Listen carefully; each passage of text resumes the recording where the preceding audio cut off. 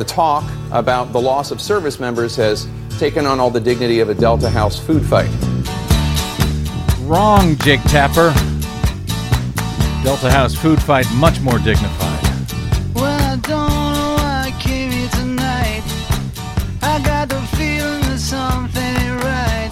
No, it ain't. I'm so scared in case I fall off my chair. And I'm wondering how I'll get down the stairs. Clowns to the left of me, jokers to the right. Here I am, stuck in the middle with you. Yep. Yes, I'm stuck From in Pacifica Radio in Los Angeles, this is the BradCast, as heard on KPFK, 90.7 FM in LA. Up in Oregon on 91.7 KYAQ on the Central Coast, 106.7 KSO in Cottage Grove. In Lancaster, Pennsylvania on 92.9 WLRI. In Maui, Hawaii on 88.5 KAKU. In Columbus, Ohio on WGRN 94.1. In Palinville, New York on 102.9 WLPP. In Grand Rapids, Michigan on WPRR. In New Orleans on WHIV 102.3. In Washington, D.C. on 105.5, and in Minneapolis, St. Paul on AM 950 KTNF. We also stream coast to coast and around the globe every day, as you may have heard, on the internets, on the Progressive Voices channel, Netroots Radio, Indie Media Weekly, FYI Nation, NicoleSandler.com, Radio Free Brooklyn, GDPR, Revolution 99, Detour Talk, Deprogrammed Radio, there we go, Workforce Rising, and Radio Sputnik, blanketing planet Earth 5 days a week. I'm Brad Friedman, your friendly investigative blogger, journalist, troublemaker, muckraker, all around swell fellow, says me, from bradblog.com. Thank you very much, as ever, for joining us today. So, Desi Doyen, hello. Yes, hello. There has been this ugly, really ugly conversation over the past week, a poisonous conversation, in fact, in this country, about comments made to the widow of one of the 4 Special Forces troops, Green Berets, who were killed some weeks ago in Niger. It has been so ugly and so toxic, and the media and political world have been discussing it so much, I found no need over the past week to do so here. Choosing to focus on news and facts that I think Americans in the world need to know about. It has just been so... it's awful. It's really awful. It's awful that it has come to this, that you have a president of the United States making these kind of statements, essentially attacks on the widow of a sort of a Special Forces operative who was lost in battle. And then on the congresswoman who was bringing to light these she was attacked. Unfortunate comments. More importantly, the only reason that this conversation was happening at all was because Trump has not said, or at least had not said, one word about the 4 U.S. Green Beret service members who were reportedly killed in that ambush in Niger for weeks, until he was finally asked about it last Monday and chose to make some obnoxious and verifiably inaccurate statements about Obama and about other presidents, how they deal with troops that are killed during their presidency, rather than respond to the question about what the hell Special Forces operatives were doing in Niger, what the circumstances were of their death, and more to the point, why Trump had not said one word about them to mark their sacrifices in all of those intervening weeks. Even while he had time to do so, he had time to tweet about all manner of things. Eric Boehlert had documented, I think this was before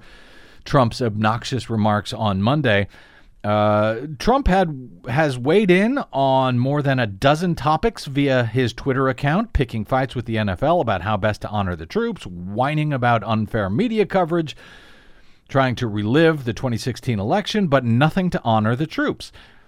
The troops, the 4 of them who had been killed in this for weeks afterwards. Bullard notes in a speech on Friday, Trump had actually bragged about how his team was defeating ISIS. That just 1 week after ISIS fighters had killed 4 Americans, making it the worst day of combat loss for the U.S. military during Trump's time in office. Trump even golfed over the weekend while the bodies of the U.S. fallen were being returned to the U.S. Just as with the issue of players in the NFL kneeling during the national anthem to bring attention to the problem of systemic racism and police violence in the U.S., when Trump somehow turned that matter into one of disrespecting the troops in order to divert the nation's and the media's attention away from the real issue there, and it worked, Trump has also expertly diverted attention now from whatever happened in Niger on his watch and his complete failure to even recognize the sacrifice of those service members in any way. Rather than respond to that, he diverted attention. Now, plenty has been said about this just so ugly chapter in American history, this ugly chapter, by an American president, and the remarks that he made to one of the widows, reportedly, of one of the service members a few days ago after he finally had reached out to the family. But to help cover for him, Trump's chief of staff, General John Kelly, who many have lauded as helping to keep the world safe from the reckless, clueless, lying, dangerous president, General John Kelly, in defending the indefensible actions of this president, decided to smear the widow's congresswoman who happened to be there when she took the call for the president on the way to meet the remains of her husband at the airport. And John Kelly, who so many revere, it seems, smeared her with this bald-faced lie about the congresswoman's remarks at a ceremony dedicating an FBI building in Florida a couple of years ago. And so today, the videotape of those remarks was surfaced by the Miami Herald. It revealed that General John Kelly, who said he was there at the time at this ceremony, that Kelly blatantly lied about what Congresswoman Frederica Wilson had actually said during that 2015 ceremony. Maybe it wasn't a lie. Let me give him the benefit of the doubt for the moment. Perhaps Kelly just misremembered what happened. But he was very, very specific about what happened and how he was just stunned by what she said and did at the time. But now the video has come out showing she did not say or do anything close to what Kelly very specifically charged about what she said and did. It's clear that he was just wrong. We know that now. We have the videotape. But rather than apologize for that, the White House put out a statement essentially doubling down on Kelly's original lie. And I bring all of this up, not because I want to talk about it at all, but to point out that this stuff, if you had any question, this stuff is now way beyond partisan politics or right, left, red, blue, Republican, Democratic stuff. The stuff that we try to cover here, the remarkable disassociation from actual documented facts and reality that we try to document on this show every day on the BradCast, goes far beyond that Republican, Democratic, partisan nonsense. We try to focus on facts and reality on this show and what is or isn't actually going on, stuff that you need to know about so that you, as a voter, can and as a citizen, can take appropriate action. Yes, I take very seriously my constitutional mandate of freedom of the press and the responsibility to inform the electorate with that freedom. I don't know if we succeed every day here or not, but that's what we try to do.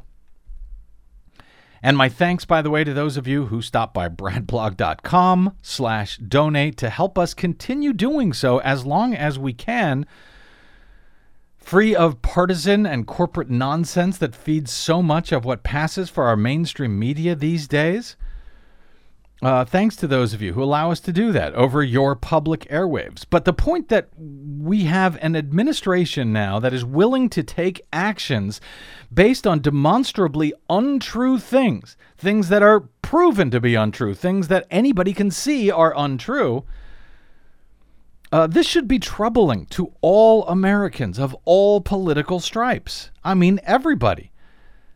At least if they're actually informed of the facts, which is just one reason that corporations, frankly, have succeeded in removing virtually every progressive, reality-based radio host from our public airwaves at this point. So thank you again to those who go to bradblog.com/donate to keep us going. But ignoring actual facts does not make them not exist. Even though the Trump administration seems to think that if you disappear something, from a website, that you are disappearing a thing from reality. Because, if it's not on a website, it's no longer there. The Environmental Protection Agency has scrubbed still more references to climate change from its website. Good news, Des. No more climate change. Well, there you go. They solved it. Solved. On Friday, the watchdog group EDGI, Environmental Data and Governance Initiative, highlighted changes to the EPA's page dedicated to energy and environment information for state and local governments. The group noted that a previous version of the page included information about climate change. The previous version of the page, which has been preserved thanks to the Internet Archive Group, included at least 19 references to the climate. The new page contains 0, not a 1.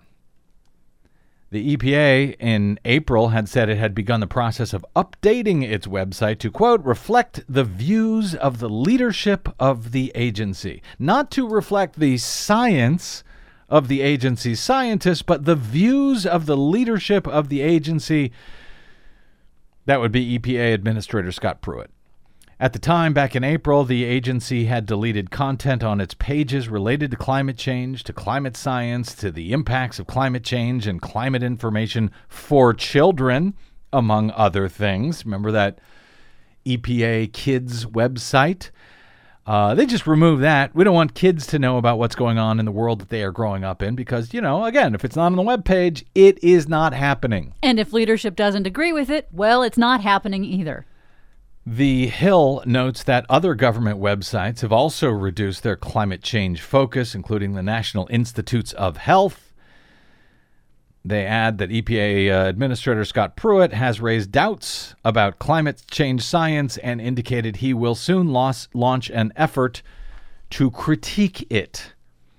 Raising doubts about climate change science is a very nice way to put it.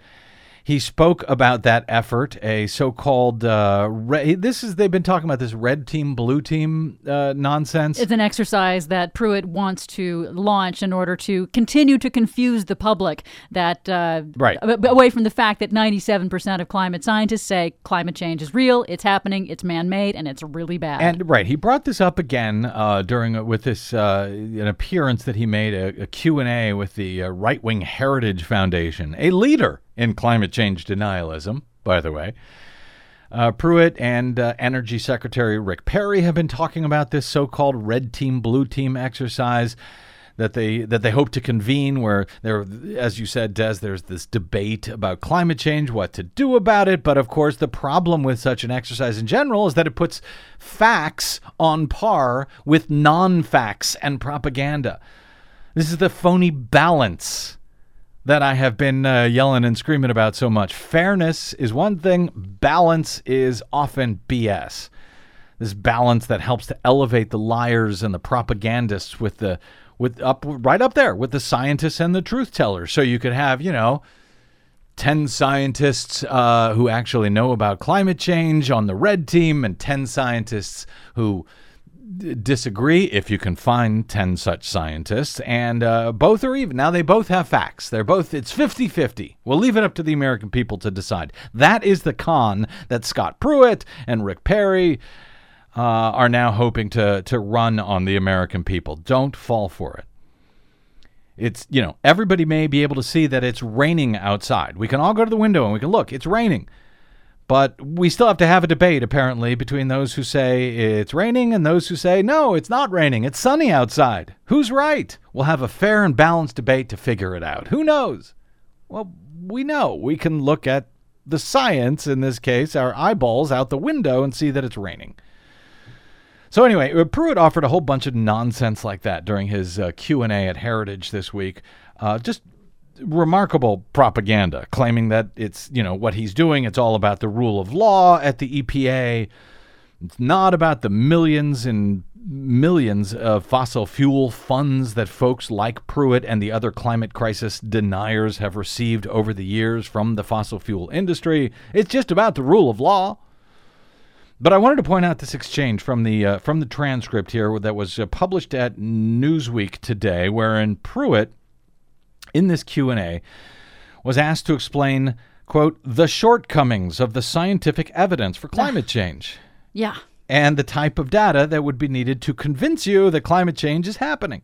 So I'm not going to help publicize his silly, fact-free response, frankly, but I wanted to highlight this comment on this one point here. He replied to the question and said, I have advisory boards at my agency.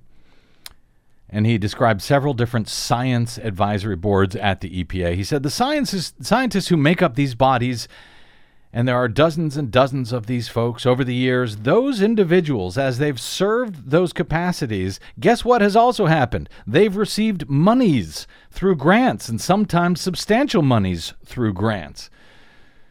I think what's most important, he said, at the agencies is to have scientific advisors who are objective, independent-minded, providing transparent recommendations to me as the administrator and to our offices on the decisions that we're making on the efficacy of rules that we're passing to address environmental issues.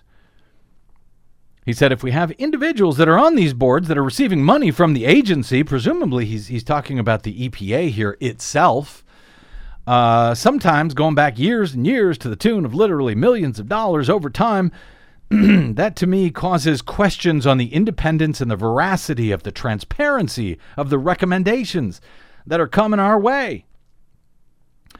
He said, next week I want you to know something, and I'm not trying to get ahead of myself too much, but next week we're going to fix that. Next week I'm going to issue a directive that addresses just that to ensure the independence, transparency, and objectivity with respect to the scientific advice that we are getting at the agency. Desi, do you have any idea what he's talking about, what he's previewing there that is going to be coming in the next few days? Yes. So if he does as he hints that he is going to do, what he's talking about is changing the makeup of the people who are on these scientific advisory panels. For example, the scientific advisory panel that looked at all the studies on particular kinds of pesticides and found that those pesticides are bad for people, especially children. Well, that advisory board says, hey, we think you ought to outlaw this pesticide or restrict the use of this pesticide. And of course, these are people who are not getting any money at all, who have never got any money at all from the very industries that they're talking about, right? No. On these advisory panels, you have industry representatives, you have community representatives, you also have scientists who have done the research on this. They try to, as they should, get a broad-based opinions from people who know what they're talking about. So this is the guy who spent years receiving millions of dollars from the fossil fuel industry, as Oklahoma's Attorney General, Scott Pruitt, suing the EPA on their behalf, sometimes literally copying and pasting their letters, the fossil fuel industry's own letters, onto his own letterhead and then sending it to the Obama administration as if it was his actual opinion versus that literally written by the fossil fuel industry that the EPA is now charged with regulating. This guy is suggesting that scientific, peer-reviewed studies, tens of thousands of them, documenting the facts of climate change are only due to that sweet money from academics, from scientific institutions like the EPA. Never mind the amount of money from the most profitable industry in the history of human civilization, the fossil fuel industry. Never mind the money from the Dow Chemicals, the Monsantos, the Koch brothers, all of whom have an interest here. It's the nickel and dime funding for academic scientists, which have somehow warped all of these facts, all of this science over all of these decades, tens of thousands of reports and scientists. So he's gonna put a stop to that next week. Well, at least that's what he tells us. At the meantime, while he's concerned about that, while he's pretending to be concerned about that, we mentioned, last month, I guess, on this show, that Donald Trump's nominee to oversee chemical safety at the EPA, this guy's going to be in charge of chemical safety at the EPA. He has for years accepted payments for criticizing studies that raised concerns about criticizing peer-reviewed studies about the concerns about the safety of his clients' products. This was according to a review of financial records and his published work that the AP did in late September. Michael Dorson, he is now the nominee. He's the nominee for the head of EPA's Office of Chemical Safety and Pollution Prevention. He was recently considered during a Senate committee hearing. Ethics experts say that Dorson's past writings and the money that was paid to him and a nonprofit that he founded could represent potential conflicts of interest. Oh, do you think? And it was a huge amount of money going back decades. Past corporate clients of Dorson, who is now going to be in charge of the Office of Chemical Safety and Pollution Prevention. They're going to have to take that word out of that office, I guess. His past corporate clients include Dow Chemical, Koch Industries, Chevron. His research has been underwritten by industry trade and lobbying groups representing the makers of plastics, pesticides, processed foods, and cigarettes.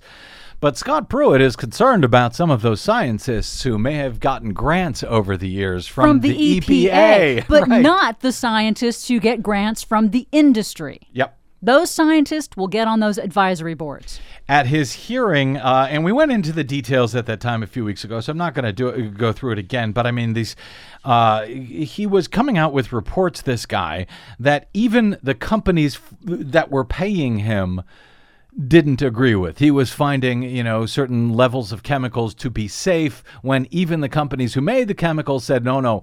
Really, it's not safe at that level. It's not Seriously, safe. dude. Right, exactly.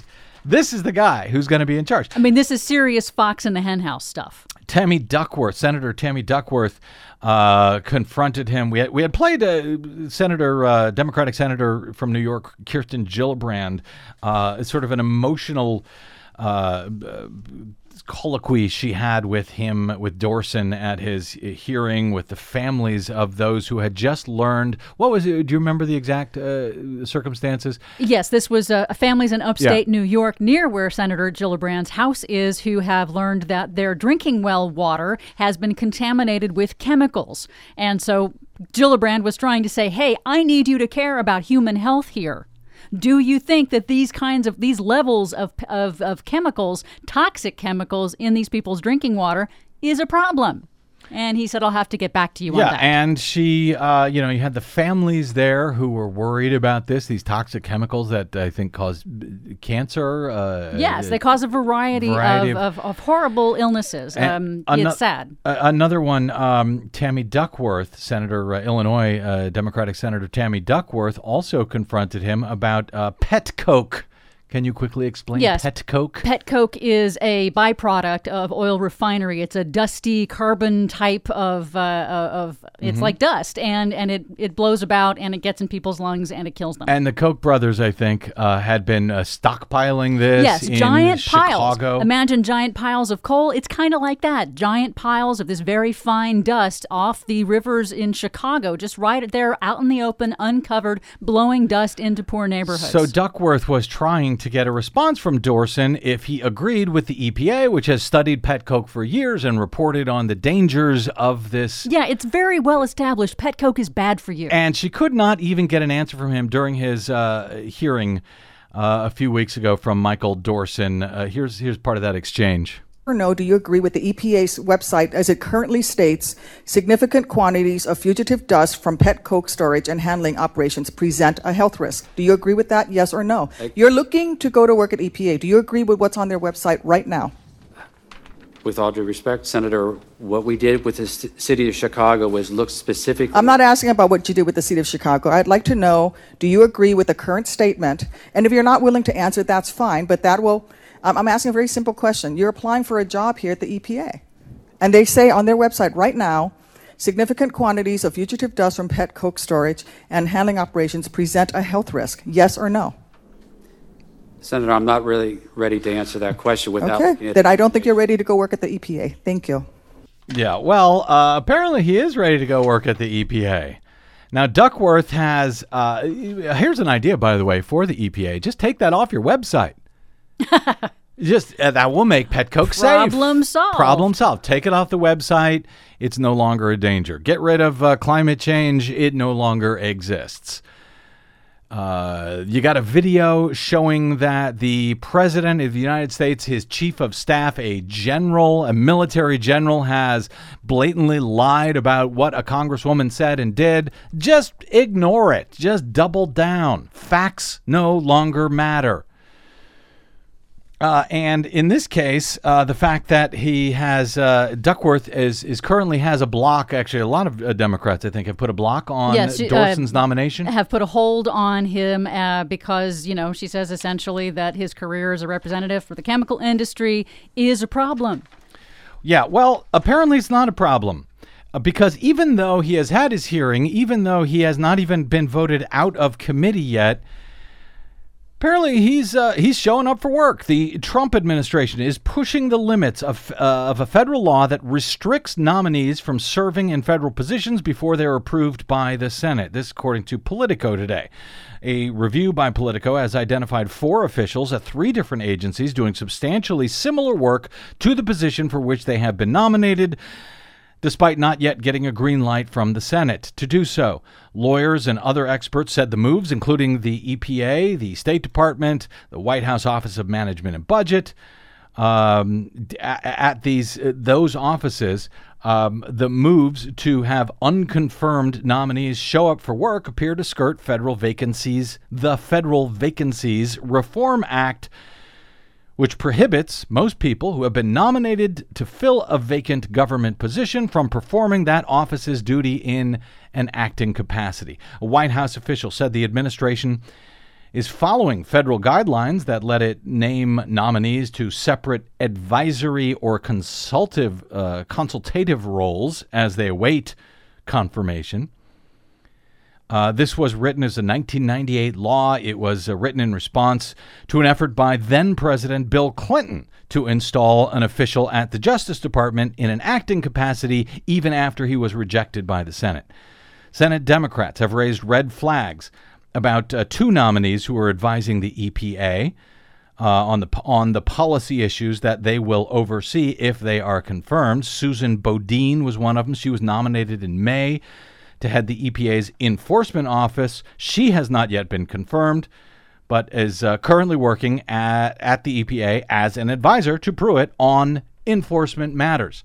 Michael Dorson, they note, who was nominated in July to head the EPA's Office of Chemical Safety and Pollution Prevention, is also currently working at the EPA, even though he has not yet been confirmed. He is serving as an advisor to Pruitt on chemicals, according to the agency itself. E&E News first reported that Dorson was working at the agency this week. They write Trump's pick to lead the U.S. EPA's Office of Chemical Safety and Pollution Prevention is already working at the agency. Shortly after the EPA acknowledged the former environmental health professor's role, the Senate Environment and Public Works Committee announced it will indefinitely postpone votes scheduled for this morning. This was Wednesday, on Dorson and other nominees. Right now, there will be no vote in committee at this moment for these people. For what it's worth. Because they're working there anyway. Yeah. Chairman John Barrasso, Republican of Wyoming, who chairs the Senate Environment Committee, declined to comment on the reason for the delay, but there were concerns about whether at least one of the candidates would get enough votes. I have a feeling that's Dorson. Previously, his unannounced position at the agency is troubling to watchdogs. The fact that he is working there and we only just found out about it. Meredith McGee, chief of policy at Issue 1, an ethics advocacy group, said until he is confirmed, he should not be working there. Dorson is the first Trump EPA nominee to advise Administrator Scott Pruitt without full Senate approval. Susan Bodine, the other one who is doing this, at least she has been voted out of committee. She hasn't been approved by the full floor vote. But Dorson hasn't even made it out of committee. He's encountered some fierce opposition, justifiably so, from Democrats. EPA said Dorson was advising Pruitt after E&E News began raising questions about his role at the University of Cincinnati, where he used to work. An email sent on Monday to Dorson at the university bounced back with a delivery failure notice. That's how they found out. Correct. And then on Tuesday, I think, after the university received a records request from E&E News about Dorson's employment status, then his staff biography was taken off of the website there at the university. And in brief phone calls, 2 of Dorson's former university colleagues said he had left the school. So he has left. He has left his job at this school. He's been gone for a while. Apparently thinking he was going to be working at the EPA. Which he is. Apparently he is. E&E News has now confirmed that Dorson actually has an EPA email address. So, the rule of law, who cares? Facts, who cares? Senate confirmation, who cares?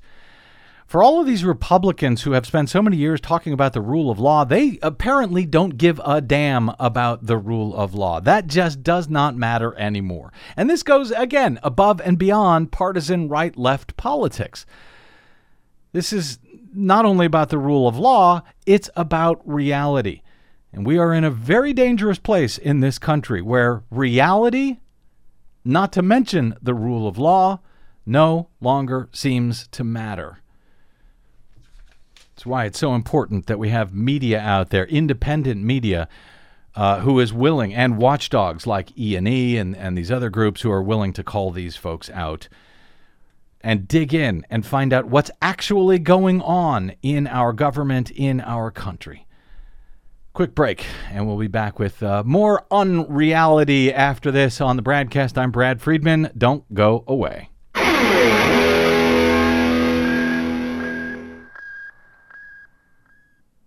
Hey, this is Brad. We really need your support now more than ever. Please consider supporting whichever progressive media outlet is serving you. Most, just like us, do not receive corporate or political support. We all need your support to keep up the resistance, now more than ever. From Desi Doyen and myself, thank you.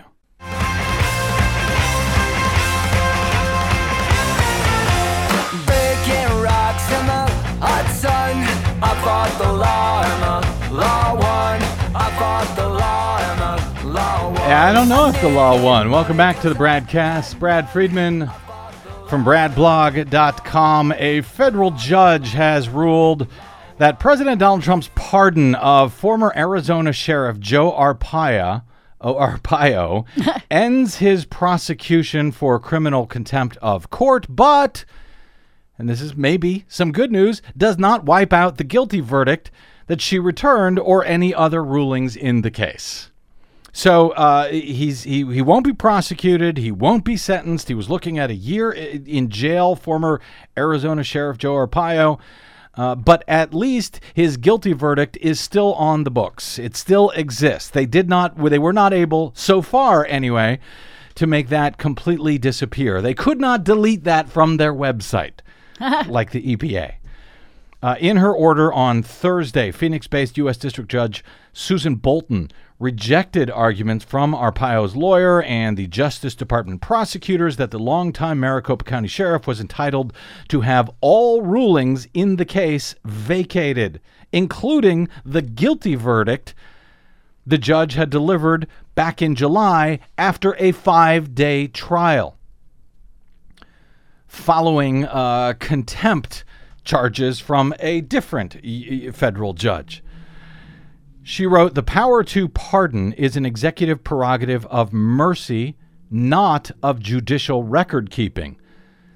She was quoting an appeals court ruling. She said, "To vacate all rulings in this case would run afoul of this important distinction. The court found the defendant guilty of criminal contempt." This is a U.S. sheriff. A U.S. sheriff who had served for decades in this role was found guilty of criminal contempt in federal court. She writes, "The president issued the pardon. Defendant accepted it. The pardon undoubtedly spared defendant from any punishment that might otherwise have been imposed. It did not, however, revise the historical facts of the case," which is essentially what his attorneys and the Department of Justice, the U.S. Department of Justice, were trying to argue for, to make this disappear. It never happened. Vacate the judgment after a long trial, a 5-day trial. It never happened. Well, it did happen. Arpaio was charged with contempt for defying another federal judge's order aimed at preventing ethnic profiling of Latinos, which he was told to not do over and over again, and frankly, abuse of those Latinos in his jails, in his infamous tent prison out in the middle of the desert. In Phoenix, in Maricopa County. Arizona. People who had to survive 120-degree temperatures with no air conditioning. Some of whom did not survive, by the way, in his jails. He also did things, that he wasn't charged for, like creating phony charges that a journalist had tried to have him killed. Trying to frame that guy. He ignored tons of complaints, sex abuse complaints on children. That's the horrible. On children. And yet Donald Trump pardoned him. Claimed that he was found guilty, quote, for doing his job. This was Trump's first pardon back in August. Arpaio lawyer Jack Willencheck said he plans to ask the judge to reconsider her ruling to not vacate the guilty charge. And failing that, he said he will likely appeal. Good. Every appeal that the media, that happens, the media gets to talk about the story of this sleazebag criminal, Joe Arpaio, who was revered by Donald Trump and many folks on the right. Many Republicans revere this guy who broke the law time and time again under color of law as the county sheriff in Maricopa County, Maricopa County, Arizona. Some ethics and government groups and Democratic lawmakers urged the judge to reject the pardon altogether as an unconstitutional intrusion by the executive branch into the judiciary branch's ability to ensure that its orders are enforced. There are a lot of people who are worried that, hey, if a federal court issues an order that is ignored and there is no penalty for it, then why follow any court order at all on anything? That's why it's so shocking that the Department of Justice joined in on this attempt to erase the guilty verdict, erase history, erase what actually happened. It never happened. Earlier this week, several groups asked the judge to allow them to appeal her ruling accepting the pardon and dismissing the case against Arpaio. She has not yet ruled on that request. So again, the more appeals, the better. The more the media have a chance to talk about what this horrible man did. The judge here, Bolton, is a Bill Clinton appointee, but Judge Murray Snow, who had initially found Arpaio to be in contempt, and referred then the matter for criminal prosecution after Arpaio ignored that finding of contempt. That federal judge, was a George W. Bush appointee. But hey, you know what? Maybe Joe Arpaio should run for Senate in Arizona next year. Apparently having a criminal record, defying courts of law, defying the rule of law, that no longer seems to be an impediment to running for high office in the GOP. You can defy federal court orders all you want. That is certainly the case for the disgraced former Alabama Supreme Court Justice Roy Moore, who is now the Republican nominee for the special U.S. Senate election set for December in Alabama, the Republican nominee for the U.S. Senate. Being found in contempt of federal courts, that is no longer a barrier to running for office, and neither is apparently even understanding the rule of law, much less following it. Roy Moore, the Republican candidate to fill Attorney General Jeff Sessions' seat in the U.S. Senate, incorrectly said on Wednesday that football players who take a knee during the national anthem are breaking the law. Yes, he said, it's against the law. You know that? He told this to Time magazine in an interview. It was an act of Congress that every man stand and put their hand over their heart. That's the law, he said. Moore was referring, apparently, according to Time, to a section of the U.S. Code that says those listening to the national anthem when the flag is displayed, quote, should, not shall, not will, not must, but should stand at attention with their hand on their hearts. Should, as Matt Schuham notes over at TPM, falls far short of making making people stand during the anthem, at making that a legal requirement. Similarly, he notes, the Supreme Court ruled back in 1943 that students could not be punished for failing to stand for the Pledge of Allegiance in public schools. According to Time, Moore also said that standing for the anthem was a matter of, quote, the rule of law. And if they didn't have it in there, it would just be tradition. But this, he said, is the law. If we disobey this, what else are we going to disobey? Said Roy Moore. Well, he should know. He was twice removed from the Alabama Supreme Court for disobeying the orders of a federal judge. First time for refusing to remove a statue of the Ten Commandments that he had installed at the courthouse. And then, years later, after he was voted back onto the court by Alabama for instructing probate judges to deny marriage licenses to same-sex couples, even after the U.S. Supreme Court had ruled that those couples had the constitutional right to marry nationwide. He gave these false instructions to the judges in Alabama. He was told to knock it off. He didn't. He was removed twice from the Alabama Supreme Court. And now, his reward, he's the nominee for the U.S. Senate in Alabama. This is a guy who stood in judgment on others. Yep. Who's misapplying the law. Yeah. And now he's coming out and saying, well, you have to stand for the national anthem. That's the rule of law. You're disobeying the law. If we disobey this, what else are we going to disobey? You tell me, Mr. Moore. Moore told Time separately, he said, I back the president in upholding respect for the patriotism for our country on two grounds. One, it's respect for the law, which apparently Moore does not have. And if we don't respect the law, what kind of country are we going to have, he said. And two, it's respect for those who have fallen and given the ultimate sacrifice. I'm surprised that no one brought this up. Well, Moore is deeply tied to white nationalist Confederate sympathizers. He has stated that he would favor outlawing homosexuality, prohibiting Muslims from serving in Congress, all stuff that's in violation of the Constitution, and he's pretending that he's concerned about the rule of law. All of that is, however, not the only contempt that Moore seems to have for the rule of law. We told you a couple of weeks ago, I think this was late September, that Moore had neglected to disclose as much as $150,000 in income to federal ethics officials.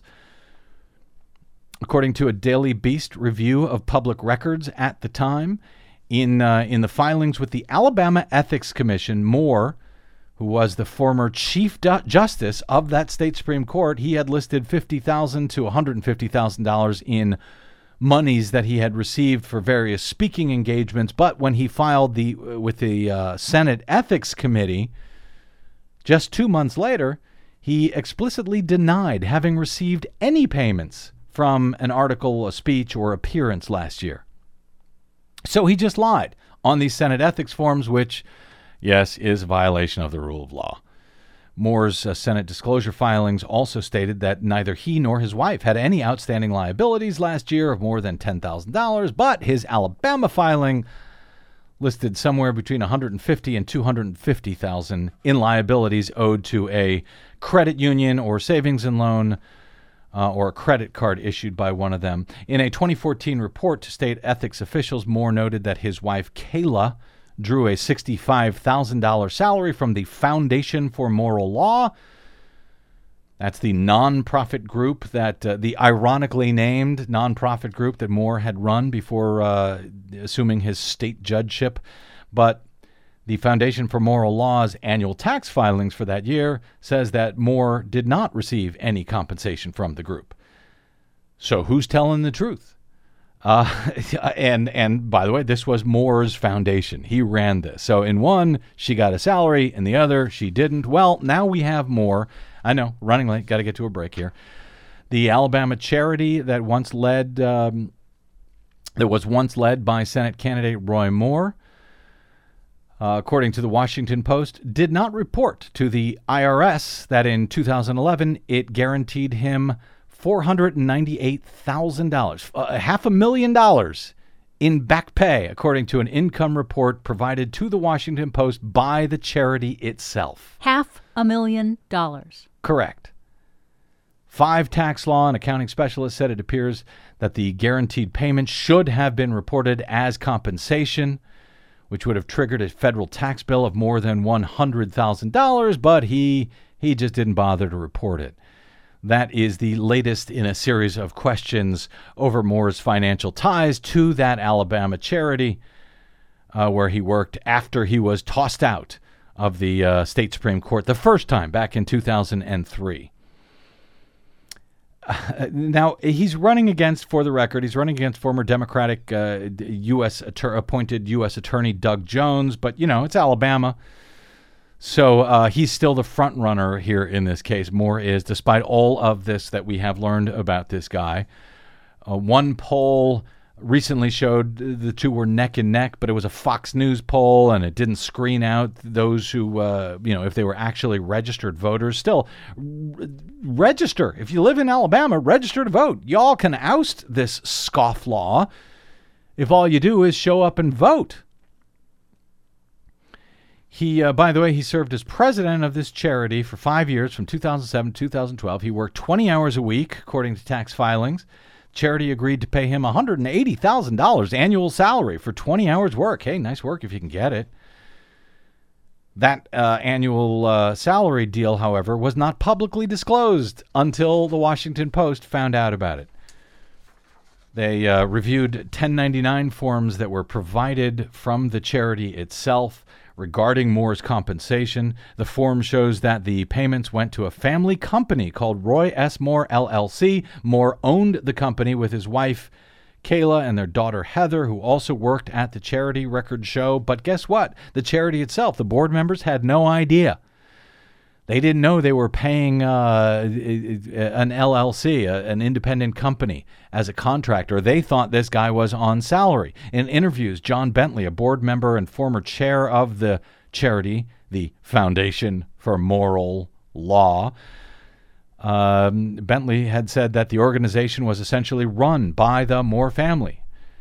And he faults himself for providing little oversight to all of this. And he was surprised when he learned from Washington Post reporters, that Moore was paid as a contractor. He said, "This is news to me. I never heard of Roy S. Moore, LLC. This guy was the chairman of the board." Bentley said he was a foundation employee. Why else would we come up with a $180,000 salary? Moore also received benefits of being an employee, including health insurance, perks such as a bodyguard, and a spacious office in the foundation's refurbished headquarters, according to documents that were reviewed by Washington Post. Nice work if you can get it, indeed. And I'm pointing this out not because he's corrupt, but because he is still running for high office. He is still running now for the U.S. Senate. He is the front runner, the Republican nominee for the U.S. Senate. If all of this stuff has come out before he has even taken office, imagine what he's going to do once he becomes a U.S. Senator. Do you care? Do you care, Alabama? Did you even know about this? I don't know if you did or not, but I'm doing my job, helping to inform the electorate so you can make educated decisions when you step into that voting booth. The special U.S. Senate election for Alabama, for U.S. Senator from Alabama, is in December 12th, I think it is. Register to vote now and try to show up and cast your vote on December 12th. Whoever you want to vote for. Quick break and we're back with a few more minutes. I'm Brad Friedman. This is the BradCast.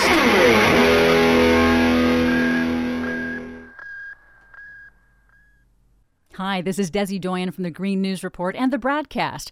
What the public hears on the public airwaves matters. At the BradCast, we do our best to bring you accurate news and analysis on the issues that actually matter, and we do it all independently, without corporate or political influence. But we can't do it without you, now more than ever. Please help us stay on your public airwaves by going to bradblog.com/donate to help keep us going. That's bradblog.com/donate. And thanks. Reality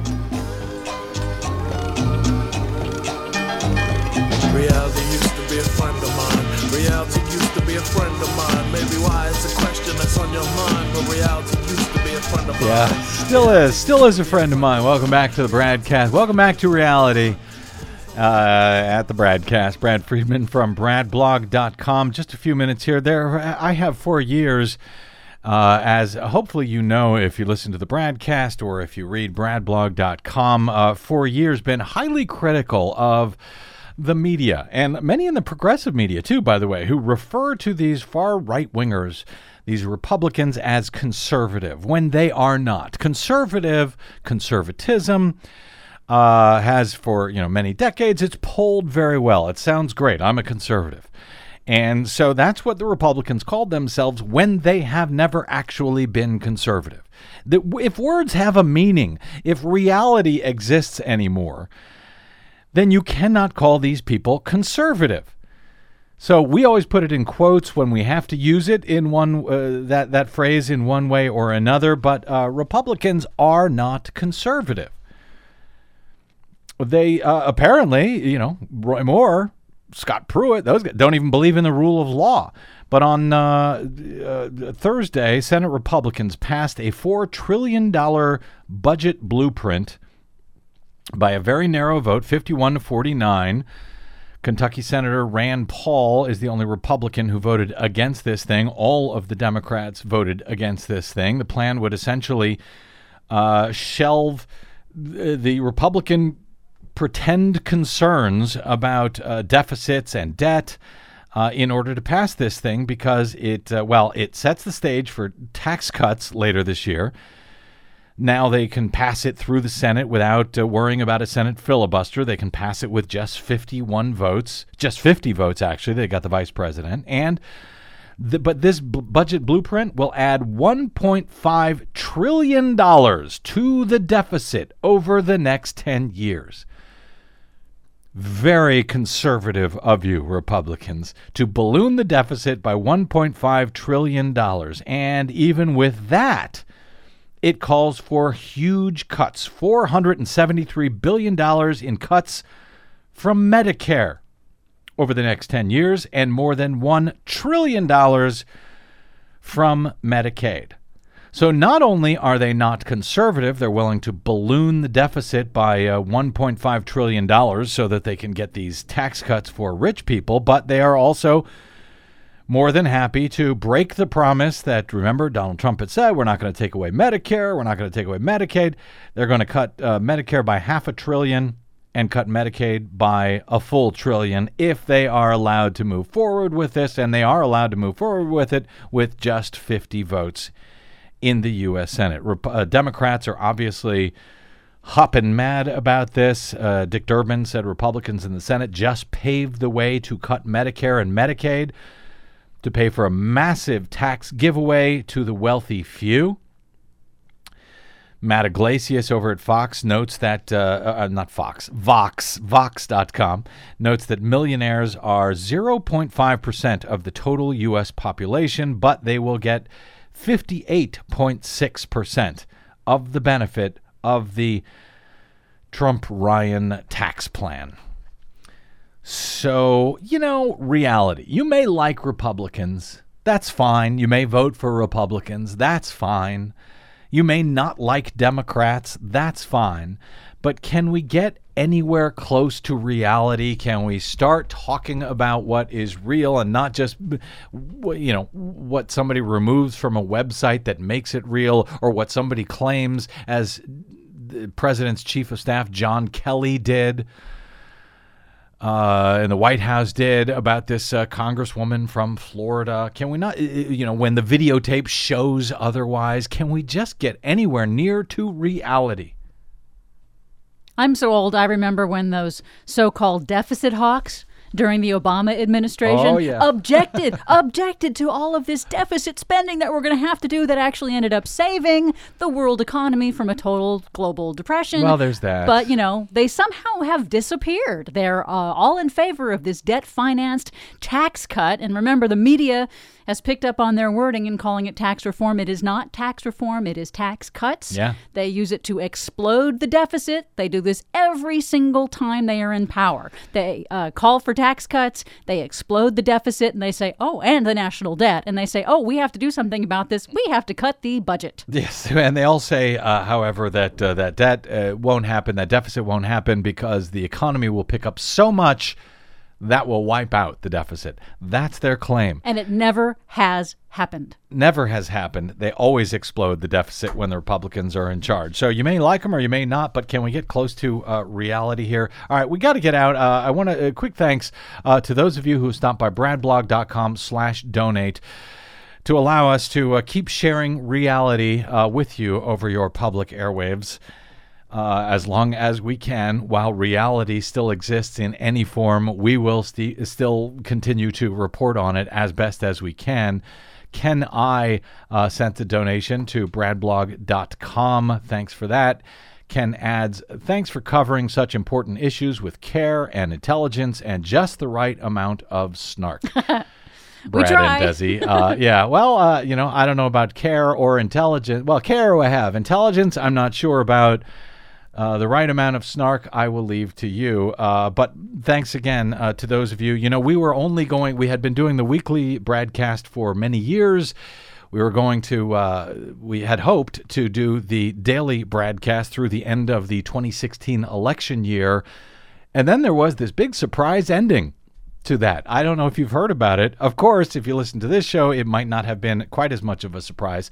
But thereafter, we thought, well, let's keep going as long as we can. And so my thanks to those of you.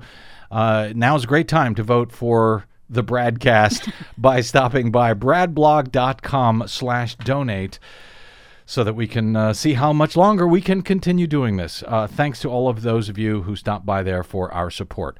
You can drop me email if you like. I'm bradcast@bradblog.com. On the Facebooks and the Twitters, I am simply the Brad Blog. And if you missed any portion of today's show or any other, you can, as ever, download it for free at bradblog.com or your favorite podcast site. Leave a nice comment for us, nice review or comment. Make it a little easier for everyone else to find reality as well, otherwise known as the BradCast. All right, that's it. Until we meet again, I'm Brad Friedman. Good luck, world. Reality used to be a friend of mine. Reality used to be a friend of mine. Maybe why it's a question that's on your mind, but reality used to be a friend of mine.